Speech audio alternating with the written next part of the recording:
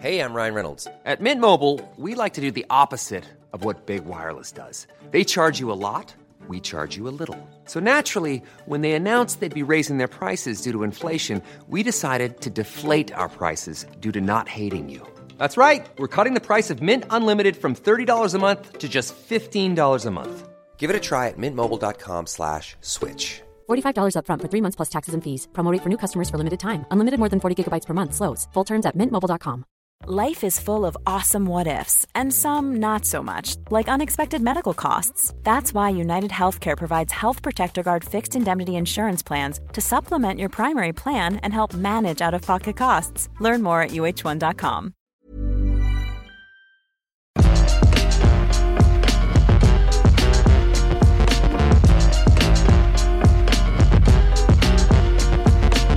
At some point, I mean, I've hit the record button, Jules Gill, and we're just going to make this work. So I don't mind how we do it. We've got brand new assets, mate. It suddenly feels a bit too real and a bit too professional. And I'm pretty sure that the people can see us as well, which again is quite unnerving. So I was just saying to you before we started, like, if we're upping the side of the asset quality, maybe we should up ourselves as hosts. I mean, we should do like sort of like, it's Scott and the Egg here in the morning on the Untitled Banter podcast. The fried eggs in the morning. So we should outline the fact that we've been doing the Untitled Banter podcast. Not going to remove anything from this. It's not going to be edited. It's not a podcast. I've not been working out, mate.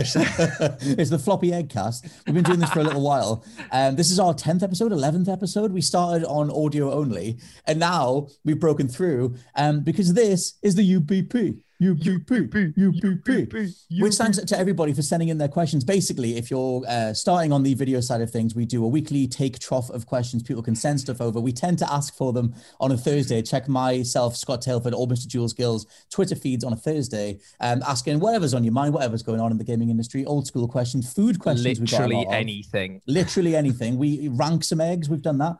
And we don't mind. And so, we tend to wear a little bit of the dressing gowns because it started audio only. And then if you want to get a dressing gown, bring it on a Friday. This is just a Friday wind down thing. This is the thing. If people want to get involved with it, grab a cup of tea, become part of the gown gang, put on your dressing gown and just sit down and vibe with us straight into the weekend. Now, I don't know if I ever told you, this is barely relating to anything, but I don't know if I told you that I'm a registered Dudist priest. I think I've told you this. Am I? Not going to lie, Scott, when you said registered as the first word, I got very worried very quickly. I was like, oh, well, 10th and final episode, is it, mate? 22 on a Friday. You're a registered priest in the Dudism. Yeah, so when the Big Lebowski, obviously the Big Lebowski, big legendary film, there's an entire religion that came from that movie called Dudism, and I don't know if you can still do it, but I did do it back when I was a student. You can go online, get yourself registered as a Dudist priest, and they send you a certificate, which is what I am. So I'm an ordained Dudist priest. If you want to get married, mate, you let me know. No, surely it can't give you the power just to go around just going, boom, you're married. I don't know. I don't have the materials anymore, but I was sent something. That's not a power that you should have because you will not wield it responsibly. I'm worried now that you've technically married your wife way before she was actually ready to. You just be like, boom, we're married. And she's like, well, now we've got to make it official. Well, yeah, I mean, under the guise of Dudism. The reason I brought that up is because part of Dudism is obviously adhering to having a white Russian as often as possible, which is the ultimate dressing gown combo. What the hell is that? It looks like slop. It looks pretty unappealing. It's a peanut butter and berry smoothie that I made. Is that close enough to the White Russian? No, but it can purple mess. It can be an Untitled Banter podcast tradition that you just blend whatever the hell's in the room. Mate, no, I'm not blending whatever the hell's in the room because that would lead me to going to the hospital more times than most. But I'm thinking if we actually lend into this and got our own signature cocktail. There's got to be something. If somebody can find a way of combining vinegar and eggs into a cocktail. Oh, God. Well, we did that. There's the video of us drinking that. Oh, God, that was a punishment loss thing. I will quickly say as a traditional food that goes alongside the UBP, it's your twisted Marmite and sweet chili madness. Not going to hang on it too long, but if you want culinary ideas, you can go with that. One actual order of business, though, to get onto everybody's questions. This started over on Twitter, and it's sort of like, it is a big old debate because you're on the other side of the fence to me. Is SSX3 versus SSX Tricky?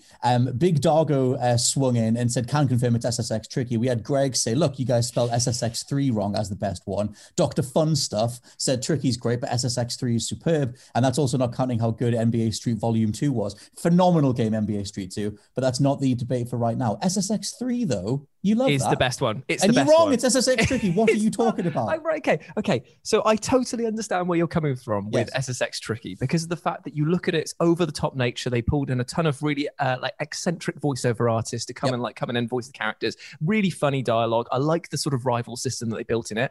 But SSX3 is that.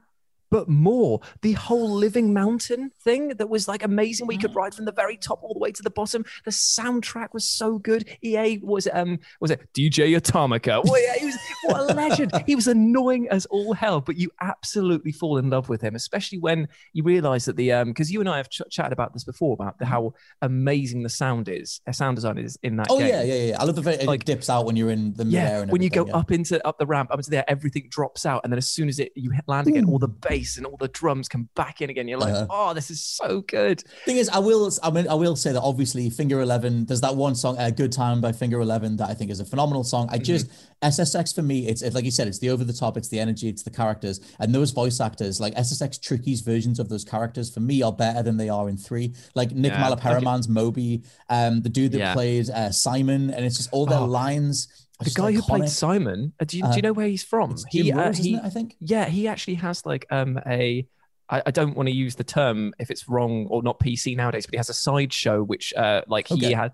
It was like a sideshow circus thing that was going on, and they got him in, and he brought with him. There's like a documentary. And he brings in his mate. He just like shoves a nail through his face. He was just kind of like, "You're not on video, mate. What are you doing?" He always said that he got the Simon voice by putting like a spoon up his nose, and then he's and it's like he figures it out. But I mean, for me, I get that Tricky reuses a lot of SSX1's levels, but it's just that for me, the whole Living Mountain thing I thought was a really cool idea, but it meant that a lot of the levels looked the same, that you were rerunning those areas over and over again, and it's just I like the variety that's in Tricky. I'm aghast and appalled. To be fair, you are totally right. The focusing on like the track layout from SSX Tricky, I would agree with you saying that there are maybe 3 or 4 of like the all-time greatest SSX levels are in Tricky or SSX1 that became versions in Tricky. SSX3 doesn't have like consistency, but it has moments that are so brilliant that they are the defining point of that franchise. I do also love all the customization. Like the thing, it's weird because I think it's a double-edged sword. Like on the one hand, I can make Moby, like Moby's my favorite, so I can make Moby like a 10 out of 10, all 10s on his stats and make him the best. But because everybody starts on the same, it's like 1 point for each stat thing. Yes. Then there's not as much character variation in the campaign mode unless you take them in the arcade thing.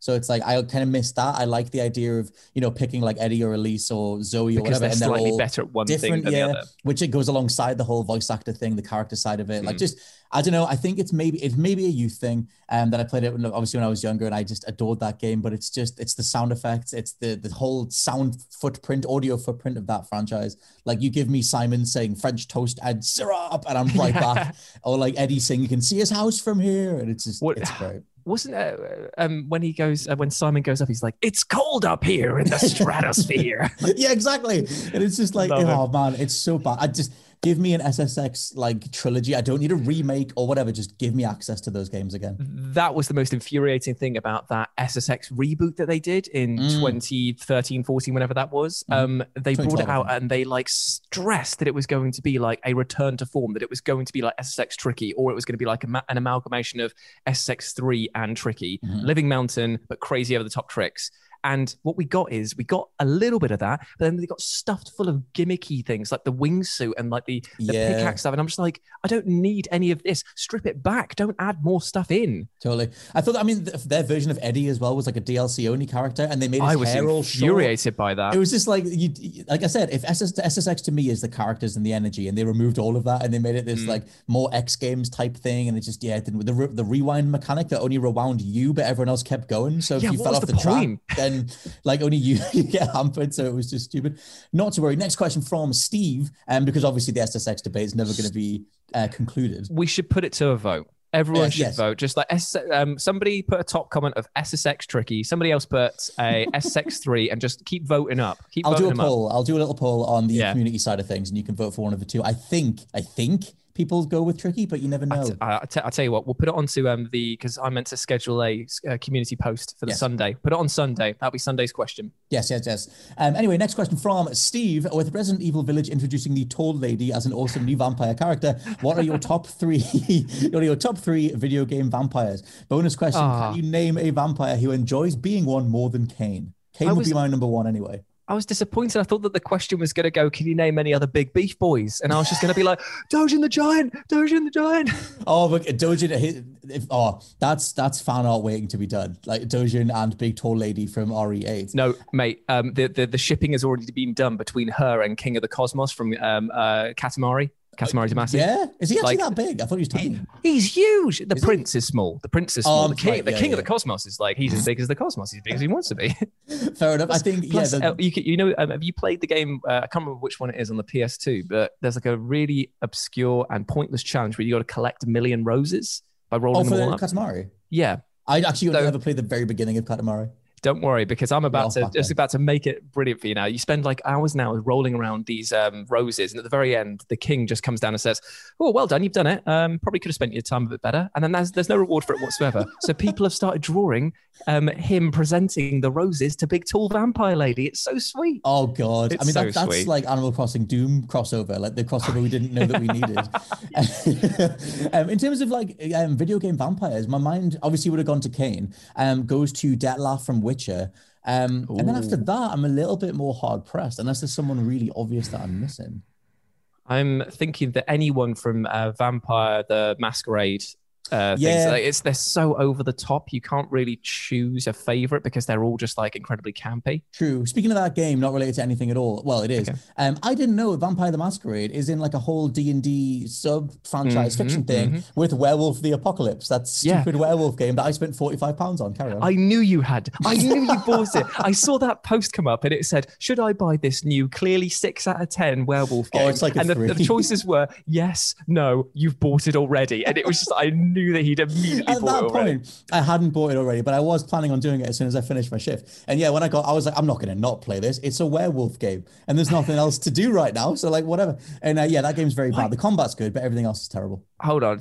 Bear with me 2 ticks, mate, because I'm going over to the old... the Vamp. I'm going over to the... Vamp from Metal Gear Solid, of course. Oh, yeah, he's amazing. Yeah. He's like, he's not like a full proper vampire, but he's like a nanomachine power vampire. I'll take Vamp. Okay, so we have also, we've got... Infamous Festival of Blood. Apparently he becomes a vampire in there. Kind of. Legacy of Kain, lots of that. Vampire Rain, Vampire Killer. There's a bit of a niche, whole chasm Blood Rain to fill. Blood Rain, Rain, of course, Rain. Honestly, Werewolf, Blood Rain 2 is good fun. It's a good right. You had to qualify that. You had to call it. It's good. ...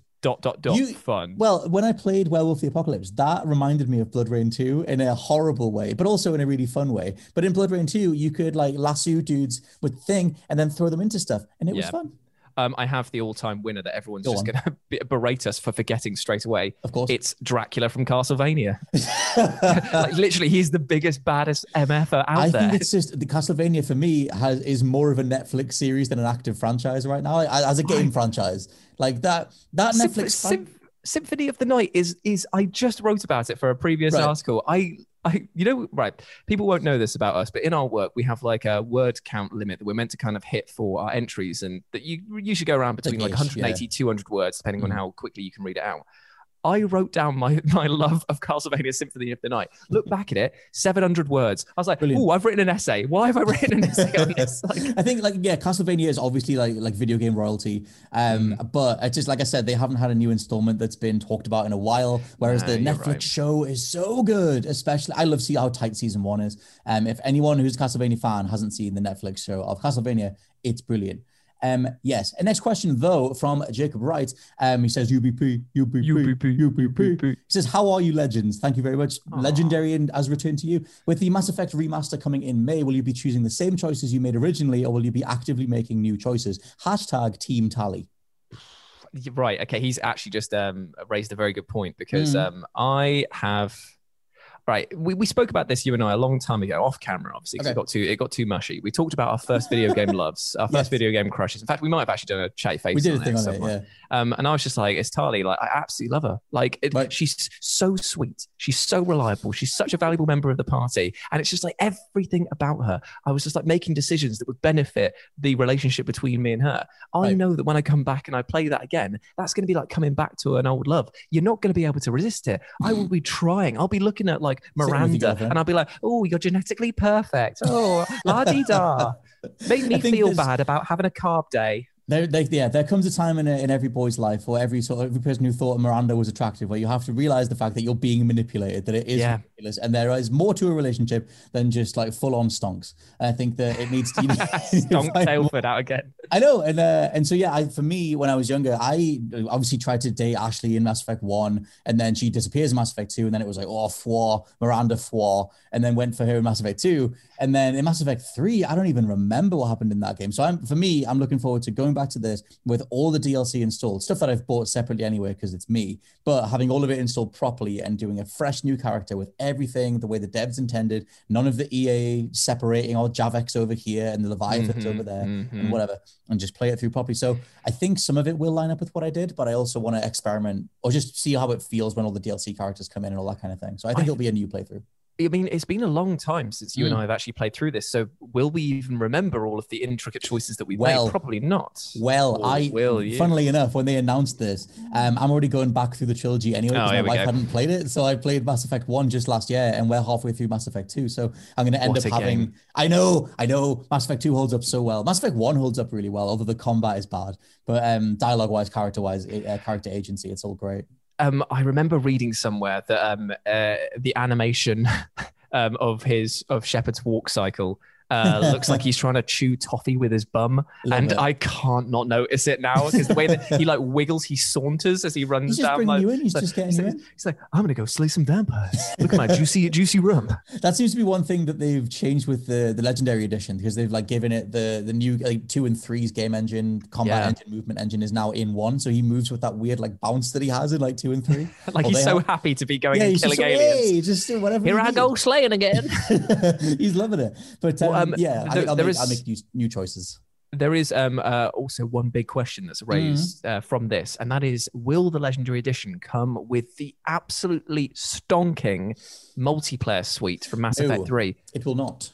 I can confirm that right now. Well, they said they won't. Yeah, it's not. It's not. Do you not watch What Culture Gaming, Jules Gill? I did a whole... It's too much content, mate. It's too much. I can't keep up. No, we did. I sat in on a BioWare thing last week, and I think it was last week, Times of Fat Circle. But they answered a bunch of questions. The Mass Effect 3 multiplayer is not part of it because they're focusing on single player. But Mac Walters said that if you want to play Mass Effect 3 multiplayer, the servers are still online, so you can go do that now. It's backwards compatible on Xbox One. Fair enough. Okay. And Mass Effect Andromeda is still online as well if you want to go resurrect that tire fire. No, you could have... there was a sentence that you went too far there, I feel. Just cut it off. Multiplayer is all right, but might be the only thing that's all right. Okay. I was going to say as well, when you mentioned Tali, do you think in the Legendary Edition they will change her photo? Because it was notoriously that stock photo. Yeah. If they do, it will be the talk of the internet. And if they don't, it will be the talk of the internet. Yeah. I have no idea. I don't know. Do you cast Tali at this point? They didn't. The face that if no one knows in Mass Effect 3, if you've romanced Tali the entire trilogy and you make it so that she's the person that you settle down with at the end of that game, she reveals her face to you by way of she leaves and she leaves you a photo of her face.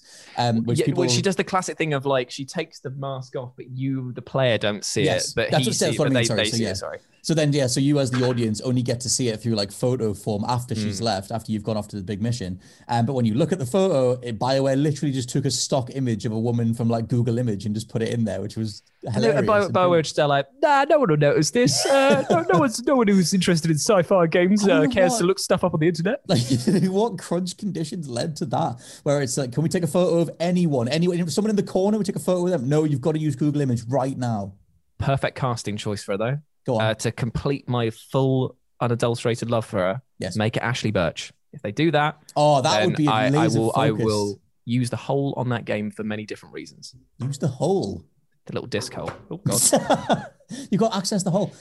Next question from Darren Martin. Podcast to Unreal, lads. Thank you very much. Thank you. Hope you're all well. Same to you. What is the game coming this year that you're looking forward to the most?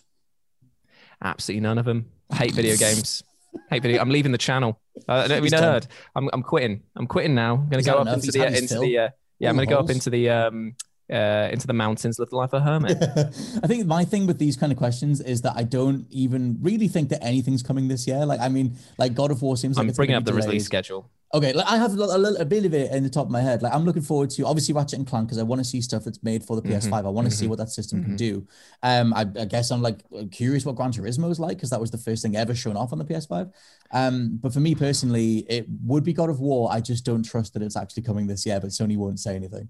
I mean, it's Resident Evil Village. I mean, right. I guess like that's the one that I'm looking for. I'm just scrolling down here. I can't actually Deathloop. I'm excited about. I think that's got such an interesting premise, and the more that I've seen of the gameplay, the more I'm like, how are they going to make this last like a long time? I am curious about Halo. I don't know. I love Halo with like all my heart, and it's like that. I played back through the Master Chief Collection and stuff, and I hope that Infinite can get somewhere close to Bungie's offering. I just don't. My gut says they won't nail it, but I love Halo. They've got Back for Blood, which is the Left 4 Dead spiritual successor. I'm very hyped about that. Oh, and of course, Warhammer 40k Darktide. That like I know that it's like all these big games here. Like they'll pass me by, and I'll be like, oh yeah, big tall vampire lady, squish me under your heel, whatever. But when it comes down to the games that I'm like, rocking hard, it's got to be Darktide.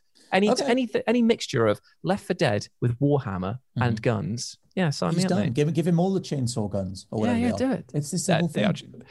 Yeah. Yeah, for me, I mean, Resident Evil 8, like obviously I'm still super curious what the difference between the now current gen version and the last gen version is, because I just want stuff that shows off what I spent $500,000 on. Yeah, not stuff that's like being anchored back by the previous and generation. It's like Cyberpunk sort of just, I'm looking forward to Cyberpunk looking more gorgeous. Like I still love that game, but I want to see that look better on newer hardware, get closer to the hallowed ground of the PC folk. Like they have I mean, IGN, they're putting out some big claims here saying that God of War Ragnarok's coming out this year. I mean, if it is, that's got to be the smoking gun with that is that on the last state of play and the small print at the bottom, every game that was shown in God of War was shown, but every game that was shown had a release date next to it or a month, and God of War didn't. And it's just like, I don't know. They don't seem to be committing, but they won't. They also won't address any comments on it being delayed. So there is that. Anyway, next question from Jamie: what is your most irrational fear? The sillier, the better. I'm assuming this is just across the board, not like a video game fear. There's never been a faster or easier way to start your weight loss journey than with PlushCare.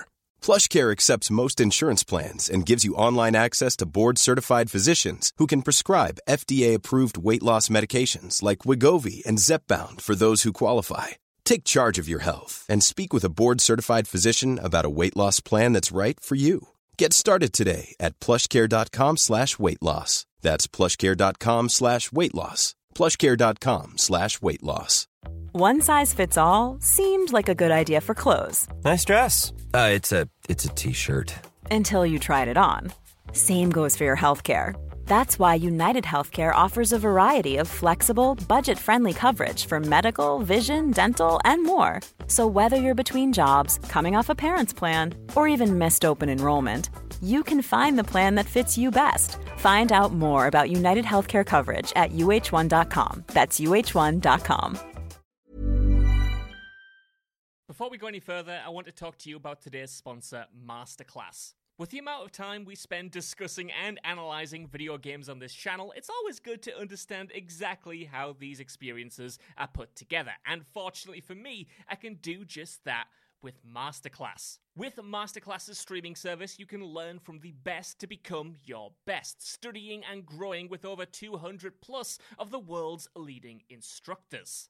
For me, I've been having a blast using a class on video game design by The Sims creator Will Wright to find out exactly how game mechanics are designed around player psychology, as well as learning how important playtesting is to shipping the titles that you and I both love. But it hasn't stopped there, as I've also been brushing up on my practical filmmaking skills directly from my favourite movie director Martin Scorsese, as well as trying to get back in the cooking game with Roy Choi's amazing course on intuitive cooking. Seriously, my kitchen is a mess, but my belly has never been more grateful. For just $10 a month, an annual membership with Masterclass gets you unlimited access to courses on your phone, computer, smart TV, or even via audio-only modes. Even better, every new membership comes with a 30-day money-back guarantee, and 88% of members feel that the service has made a positive impact on their lives. And to put the cherry on top of that cake, right now, What Culture Gaming listeners get an additional 15% off any annual membership at masterclass.com/gaming. That's 15% off at masterclass.com/gaming. What's that? You want it one more time? Well, that's the URL, masterclass.com/gaming. Right, now I'm going to watch Tony Hawk try to teach me how to ollie properly. I'll see you all soon. I'll tell you what as well, another question from Ethan who said, do the Xbox Series X fan holes make you panic? I feel like at some point in the 5 to 7 years of life, something's going to fall in it.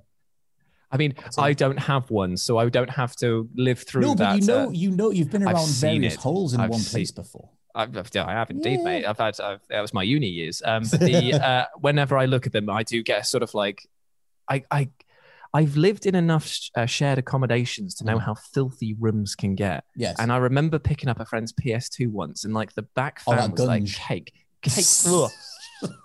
Skin cake. Like, yeah, that's gross. But also a perfectly apt description of what it is. Now I'm imagining all of them holes just filled up with little skin cake, as you've said. Yeah, just, absolutely filthy. Bit of, skin juice.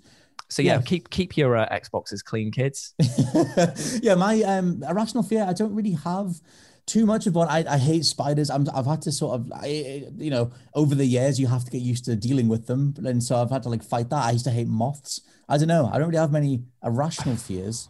I have like, I guess it's more of an anxiety than a fear of going in to order something and getting the order totally wrong. Like, I don't know why. I don't trust myself to order stuff. Well, like fast food? Yeah, like, so I go up there and I'll go like, in my mind, I'm like, I want a number 5. I want a number 5. I want a number 5. I want a number 5. Excuse me, sir, which one? A number 7. I'm like, why did I say that? It's almost like Tourette's in a sense that I'm just like, no, that is not what I need. I'll tell you what. And I have to correct the order. And it happened once, right? I went in there, ordered something, and then she was like, took the order through, and then I was like, you know what? I'm really sorry. I don't want that. Can I have this instead? She looked at me like, okay, like, why did you even bother saying anything? So many times you go through that moment where you order something, you know your guts, your heart's not in it, and you don't say anything. I think you do that more when you're younger because you don't want to be a bother. And it's not that you want to be a full-on Karen, but at some point you should order the thing you want. So I think that's fine. Yeah, weird. I tell you what, I have though, when you said about like ordering the wrong thing or doing something wrong, like menial stuff, I always don't believe myself that I've locked my car or the door. And just check it all the time. I have to go back out and go to the shops and I have to like go back to the door and make sure and just bank that memory this time and make sure I've got consciously record this, brain, you've done this. And every time I come back in the house, I think I've left the car unlocked. It's just, I don't know what it is, but it's like manual saves and quick saves. I'm just sort of like, my brain just does it, but I need to manually save it. Otherwise it's not going to work. Next question from Coot McGoot, great name. Oh, hey, how's it going, mate? Coot McGoot, what's your most memorable gore moment in games? I have one specifically for this if you don't have something that comes to mind. So gore, as in G-O-R-E? Moment. Yeah, G-O-R-E. As in like just an uber violent moment? Yeah. Well, see, because I guess you could have like a fatality or something. My mind went to in God of War 2. There's a bit, I forget the name of the dude that you jam into a door, but there's a guy that he's Kratos. He has a bit of a problem with someone. Yeah. And you beat this boss, and the way that you beat him after you've defeated him is you just stick his head in a door and just smash him with a door over and over again. And it's mapped. It's so good. It's mapped to like square or circle, and you just mash the button, and Kratos is just hitting him with a door. And I love that. Young me watching the wrestling, loved that. See, I got the one which had kind of really made my stomach churn, and that was that GTA mission where you got to like interrogate the man. Oh god, the torture. And you use the torture bits. I'm just kind of like, okay, the game's going to cut away here. It'll pan to the outside of the room. We'll just hear the screams, and it'll be like, oh, you're so edgy, you did that. And then you're watching him do it, and you're like, oh, I did that. I chose for this to happen. Do you want to rotate the stick and pull his tooth out? I really don't. But the game is not like. I was like, oh, okay. Ooh. It's I think the industry's moved away from more over the top gore. I kind of realized that playing playing Werewolf Apocalypse Earthblood. Oh, okay. Because when you slash dudes with the claws, you can rip their heads off to get your energy back and everything, and just claret everywhere, just like plumes of claret everywhere. And that game is 2003 AF anyway, but it's just like I was just like, oh, this is like so what we would have thought was cool back in like the mid 2000s. Is it pure jank as well? Oh god, oh my god. Well, I did a little tweet comparing it to X2 Wolverine's Revenge and Blood Rain 2. Like it's the mesh of those two things, which makes it sound more lovable than it is. Those games were horrible to get through, but yeah, fun at the time because we just put up with it. Anyway, next question from Trevor Rill. Here's a fun conversation starter. When did EA officially start losing its credibility and become the greedy company that we know today? We all know microtransactions and gambling / loot box mechanics were in games years prior to Battlefront 2. And then someone called Andrew Lloyd jumped in and said, well, EA back on the PS2 era used to put out a lot of great games. EA on the box used to mean something. Burnout 3, Battlefront, the original Battlefront 1 and 2, SSX Tricky, 007 Nightfire, Everything or Nothing, Lord of the Rings, Need for Speed, all the different Need for Speeds and Most Wanted, whereas now EA only means microtransactions. Yeah, I think it's the moment that they decided to turn in themselves from like a developer to a publisher to like a conglomerate. There's like a 3-stage program where they were like grassroots, let's build games, let's give people experiences. Then they moved into like a very franchised, every game had to like an annualized thing. And that limited their scope of creativity because they just drilled down onto games that made them a lot of money. Yeah. And then they used that money to buy in other ideas. And the moment that they did that, they stopped becoming like a generator of new experiences and more like a consumer, like an apex predator picking at the bones of other stuff. And once they kept on doing that more and more and more, because I mean now with Codemasters falling under their reign as of like yesterday, 2 days ago, they have now got, what is it, like 10 or 12 studios, something like that they've like eaten over the years that are part of the big EA blob, yet they don't even allow them to make games half the time. Well, it's the amount of studios that they've bought up and then just rinsed and gone, okay, let's exhaust this IP, let's mine this franchise, get the money out. I did want to Google this very quickly. The pivot for me, and it's a brilliant video by SkillUp, did a whole thing about how Andrew Wilson, who's now their CEO or something, he's the dude that said, hey, look, football games should have blind boxes in them. And he initially put them in the UEFA Champions League games back in, I think the original one was 2008, 2009's version.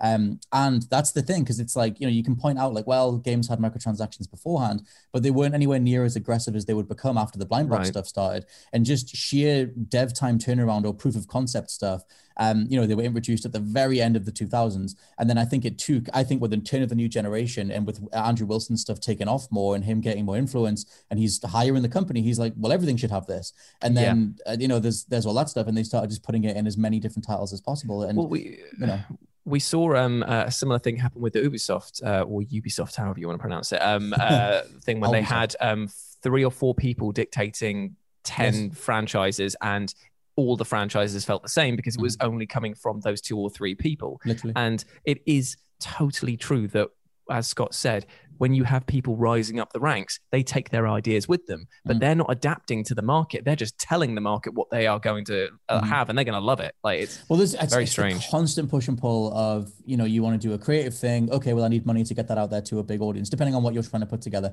And obviously, I would say across the last generation, the 8th generation, the percentage of business mentality versus creative prioritization shifted so much more towards business. And it's like, well, we can just mine this thing. We can release the same game engine. We can release the same set of mechanics because they're bankable. And we're not chasing innovation or we're not chasing new genres anywhere near as much as we could be.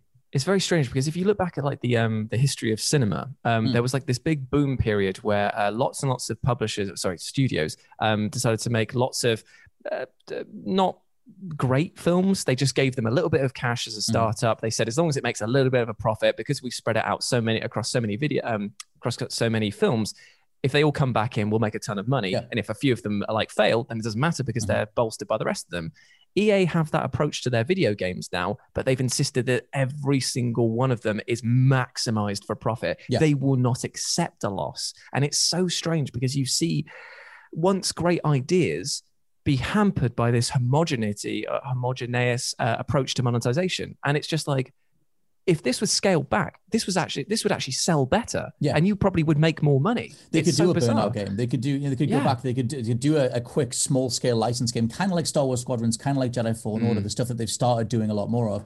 But yeah, I mean, I think it's a wider thing. I think social media data plays into it a lot as well, if I had to guess, because they have so much more literal data to pull from, where they're going, well, this didn't sell. People didn't even see this part of the story, so why are we even developing it? And so you lose that appeal of general fandoms latching onto fan moments, story moments, reveals, plot twists, whatever, because they can just go, well, this bankable part is the gameplay mechanic. Let's just do as much of that as possible. Yeah, we come back to that quote by the guy from, I think it was Activision, who just said, like, look, we're not making a Call of Duty campaign because this percentage of people never even got through it. Yeah. And you're like, I hate that you're right, but at the same time, you're restricting content from people because some people don't play it. And I was it's just, I think all those conversations are fascinating. Like the clash of business and artistry, like it goes across the board, it's across every medium, and it's like, well, should you bother, quote unquote, doing something if it's not going to make financial sense? And it's like, well, if it's on the behalf of the person who wants to express something, then yes. But like the way that it's gone across the 8th gen is that all those stat crunching people can be like, your idea is literally not worth money, so we shouldn't do it. Yeah. Well, I mean, it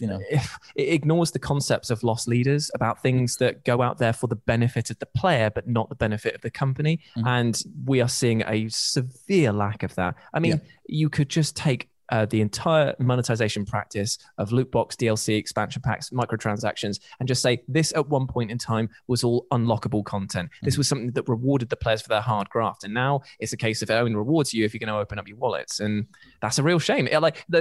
We've reiterated this point, maybe since you and I started working here and before, and it is still as depressing then as it is now, sort of thing. You're just like, okay.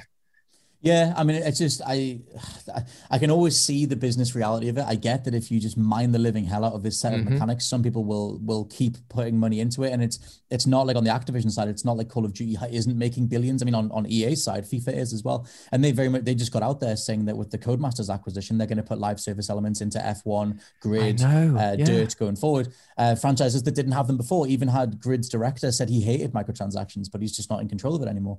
So like, there's all that side of it. I think it goes back and forward. I mean, people who are only in the gaming industry to make money are like, they're necessary to a degree, but I think the more of that pie they eat up, the more disappointing it is, especially when you compare to the boom period. Like you said, it's not like gaming hasn't had a boom period, 80s, 90s, early 2000s. Well, the problem is that those people, like you said, they get so much of the pie that they become the dictators, saying what the size of the pie even is. So then you just go like, well, okay, well, we're just going to cater to your whims then. And you design an industry around the business rather than the industry around the player. It's interesting, like cyclically as well, because I think that a lot of those people who are a bit older grew up in the arcades or grew up seeing the arcade business model and thought, okay, you pay to play. Why did we go through this entire, like from their point of view, this 90s, 2000s period where, we gave a whole story for free, did we? We gave all these characters for free. The thing I hate about that though is we are still paying to play. We are buying the media. Why are you charging us more on top of it? Like, I don't know, man. Like, it's a whole thing. It is a whole thing. One last question, which is a little bit more serious than the usual stuff, although same vein of seriousness that we did.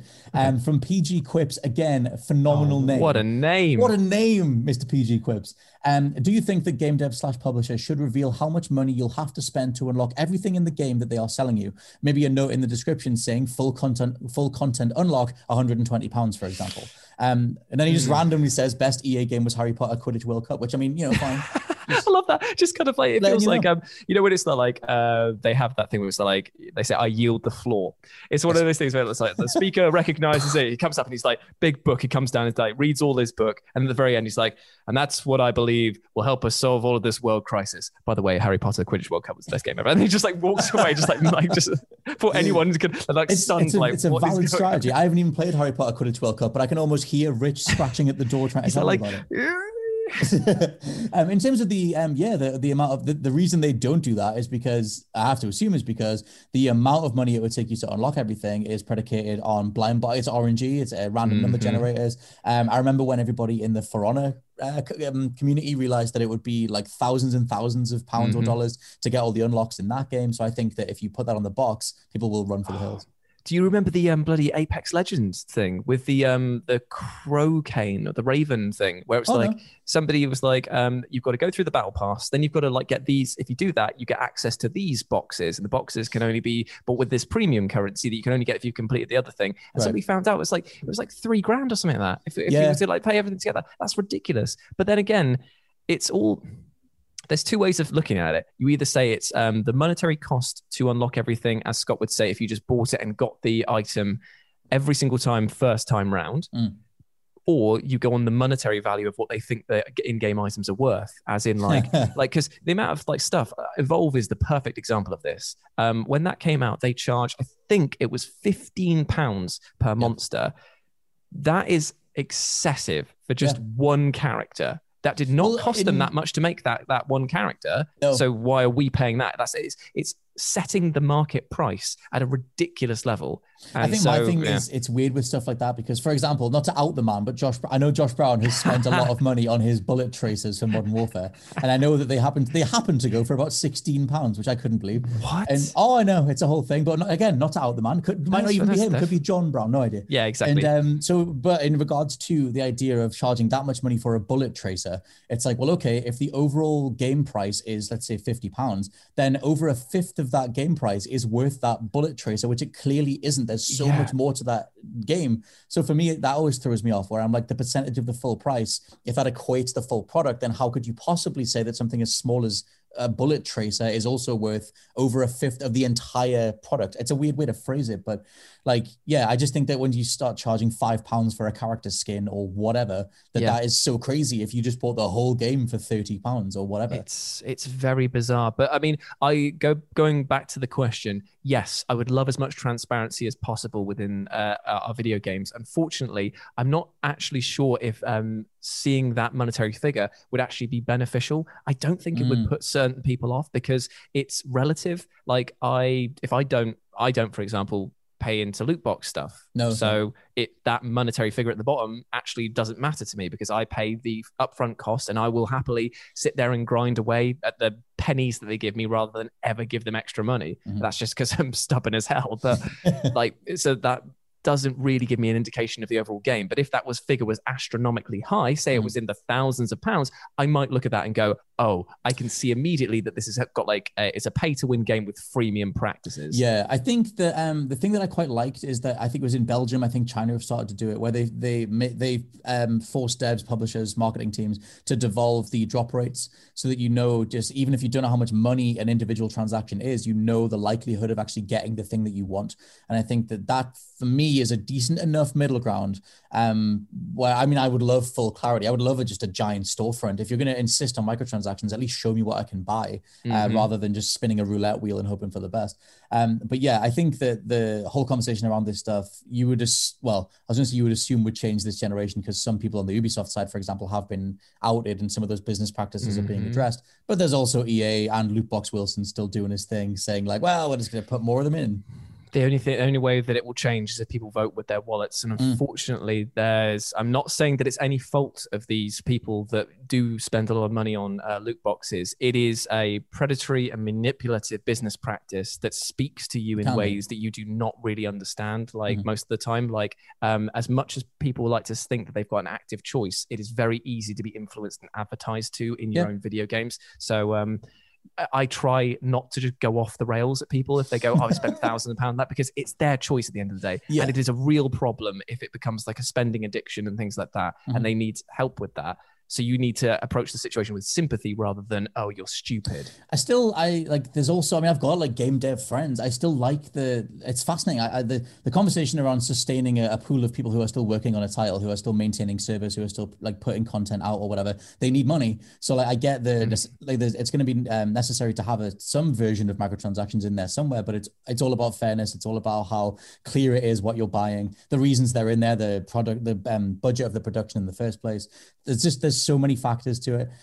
But in regards to, what a consumer's getting into, something like this would obviously be a worthwhile step. I just don't think they would ever disclose, hey, the actual full amount is like £50,000. Yeah. Because it makes them look stupid. and they would just be, it would just raise the curtain on how money grubbing some of the practices are. Well, yeah, using it. it's as soon as that starts to shift and you see almost like a Wall Street Bets style thing of like enough people on the BBC or whatever, more stuff getting out there of how ridiculous it is, then maybe you'll get another seismic shift, kind of like Battlefront 2. Because at least after that, you then got Jedi Fallen Order and Squadrons and more considered things.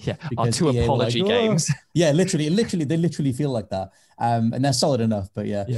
For now, though, this has been the Untitled Banter podcast, the UBP, which is never really in sync, but we do what we can. We've got the gowns on. We've got we're drinking the tea. It makes sense. Trying our best. So, we'll be back this time next week. Come find us on probably Thursday afternoon, UK time, to find some sort of tweet you can send in your thoughts, your questions, whatever you'd like us to get to. And we'll catch you guys next week. For now, I've been Scott Tailford, joined by Jules Gill. Thanks for having me, mate. And we'll catch you next time. Bye.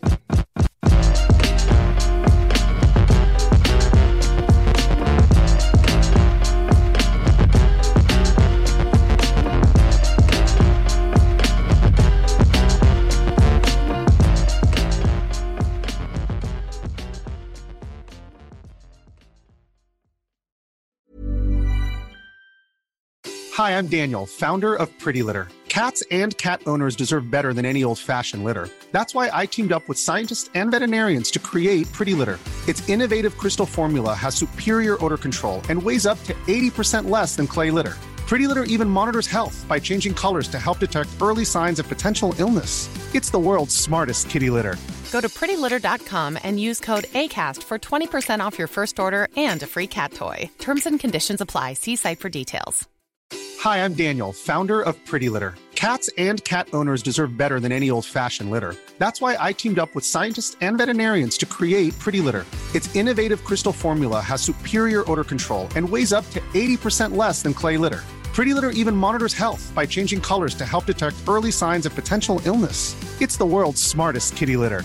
Go to prettylitter.com and use code ACAST for 20% off your first order and a free cat toy. Terms and conditions apply. See site for details. Planning for your next trip?